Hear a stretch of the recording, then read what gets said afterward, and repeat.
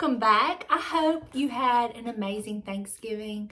The day you're watching this, if you're watching it on Friday after Thanksgiving, we will be celebrating our Thanksgiving with our family.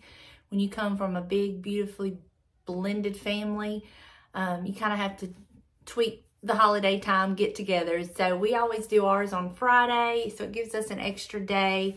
And so if you comment down below anything and I don't get back to you, in a timely manner, just please understand that's what's happening, but I will get back to you. With all that being said, we are going to be reading from our book, Farm Raised Devotionals by Ms. Ida Mae Couch. I have my King James Bible here, and today's topic is my big adventure. So I'm excited to read this and just to see how God's going to minister to us. So let's just get started. My big adventure. During the summer between 8th and 9th grade, I went to visit my sister. She lived near St. Louis and was expecting her first child. The plan was Mom and Dad would take me there over a weekend, and then I would ride a bus back home the next week. I had a really nice visit with my sister that week. It was the week of July 4th, and we went to see the fireworks show. We shopped and watched TV. She worked on a sewing project for the baby's room. She and her husband were talking about baby names, and I remember the very conversation at the dinner table when it was decided that their first child would be, what their first child would be named. That was pretty special.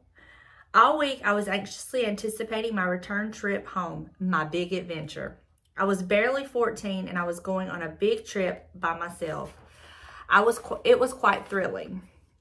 My sister took me to the bus station early that day, and we said our goodbyes. I got on the bus and found a seat next to a couple of older ladies. They saw that I was traveling alone and assured me they would help me if I needed anything. I had a bag filled with things to keep me occupied for the long trip home.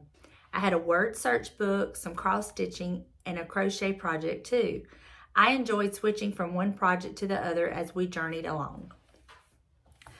The bus stopped for lunch at a little cafe. Those sweet ladies made sure I had money for food. I did.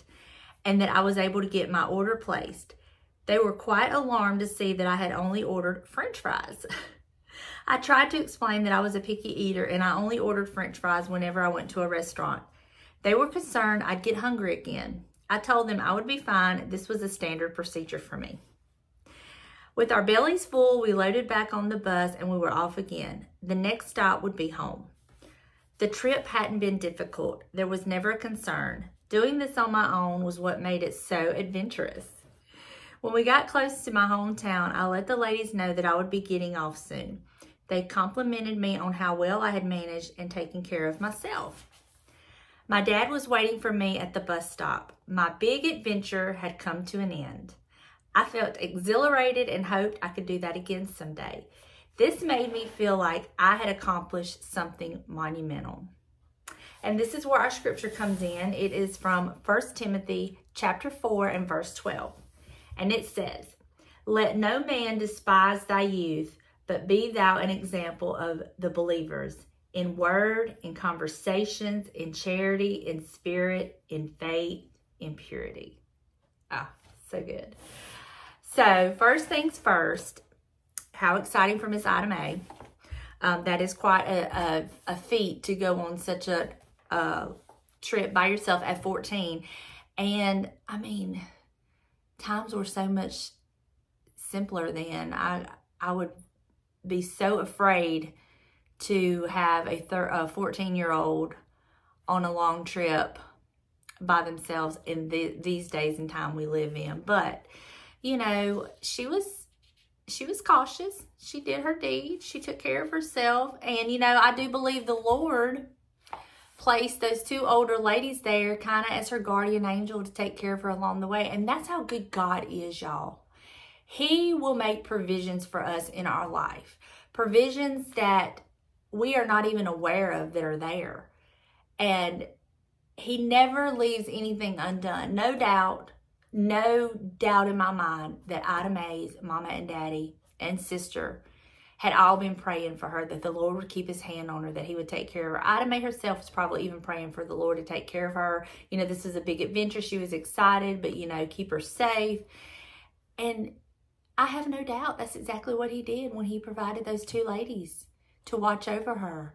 I remember, it reminds me, and I've been thinking about it a lot lately, and I don't even know why, but I remember when I was living in George County in Lucedale, and I was a very young mom with very young babies, and I had got in the car and was going to town, and my car broke down on the side of the road.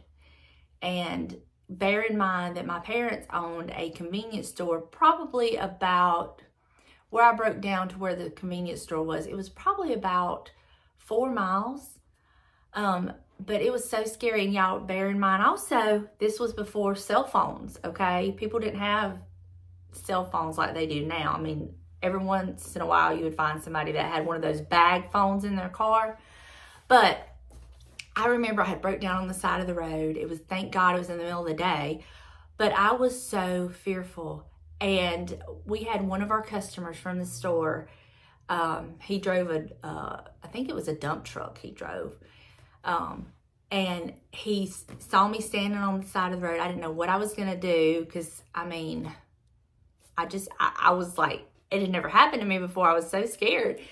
And I remember him pulling over on the side of the road. And y'all, bear in mind, this man, he was a stout, big, tall. I mean, he could have been a linebacker, okay, for a major football team. He was this big, huge guy.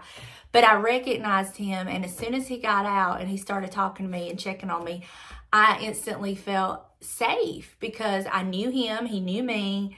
And no doubt, the Lord sent him there to, you know, help me. And he ended up, you know, getting the message to my daddy, and my daddy come in, you know, took care of the situation. But I will never forget him and him being there and stopping, and just the sense of relief when I seen him was just like, oh. And, you know, that's how it is with God.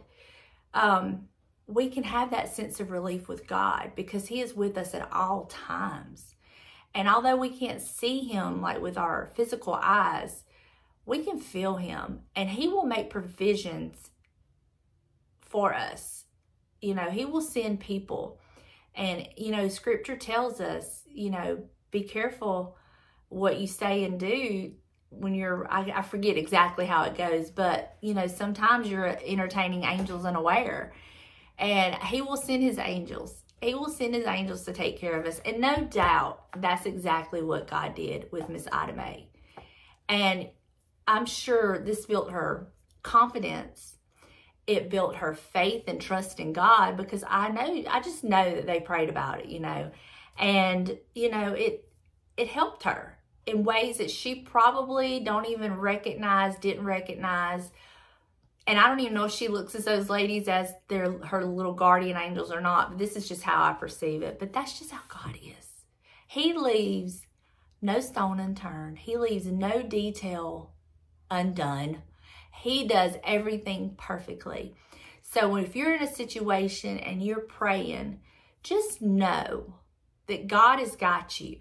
He will take care of you. And when he answers this prayer and he brings it to fulfillment the way he does, everything will work out perfectly. You don't have to wonder about that. You don't have to wonder about, well, if he does this, what about this? No. He takes care of all of it. Just like he took care of Miss Ida Mae. Just like he took care of me that day that I broke down on the side of the road. You know, I just thank God for his provisions. I thank God for his protection, his mercy, and his grace. We can truly, fully, completely, 100% depend on him. And I love him for that. I love each and every one of you. I hope that you have an amazing day, amazing weekend. And I will see you back here on the next one. Bye, y'all.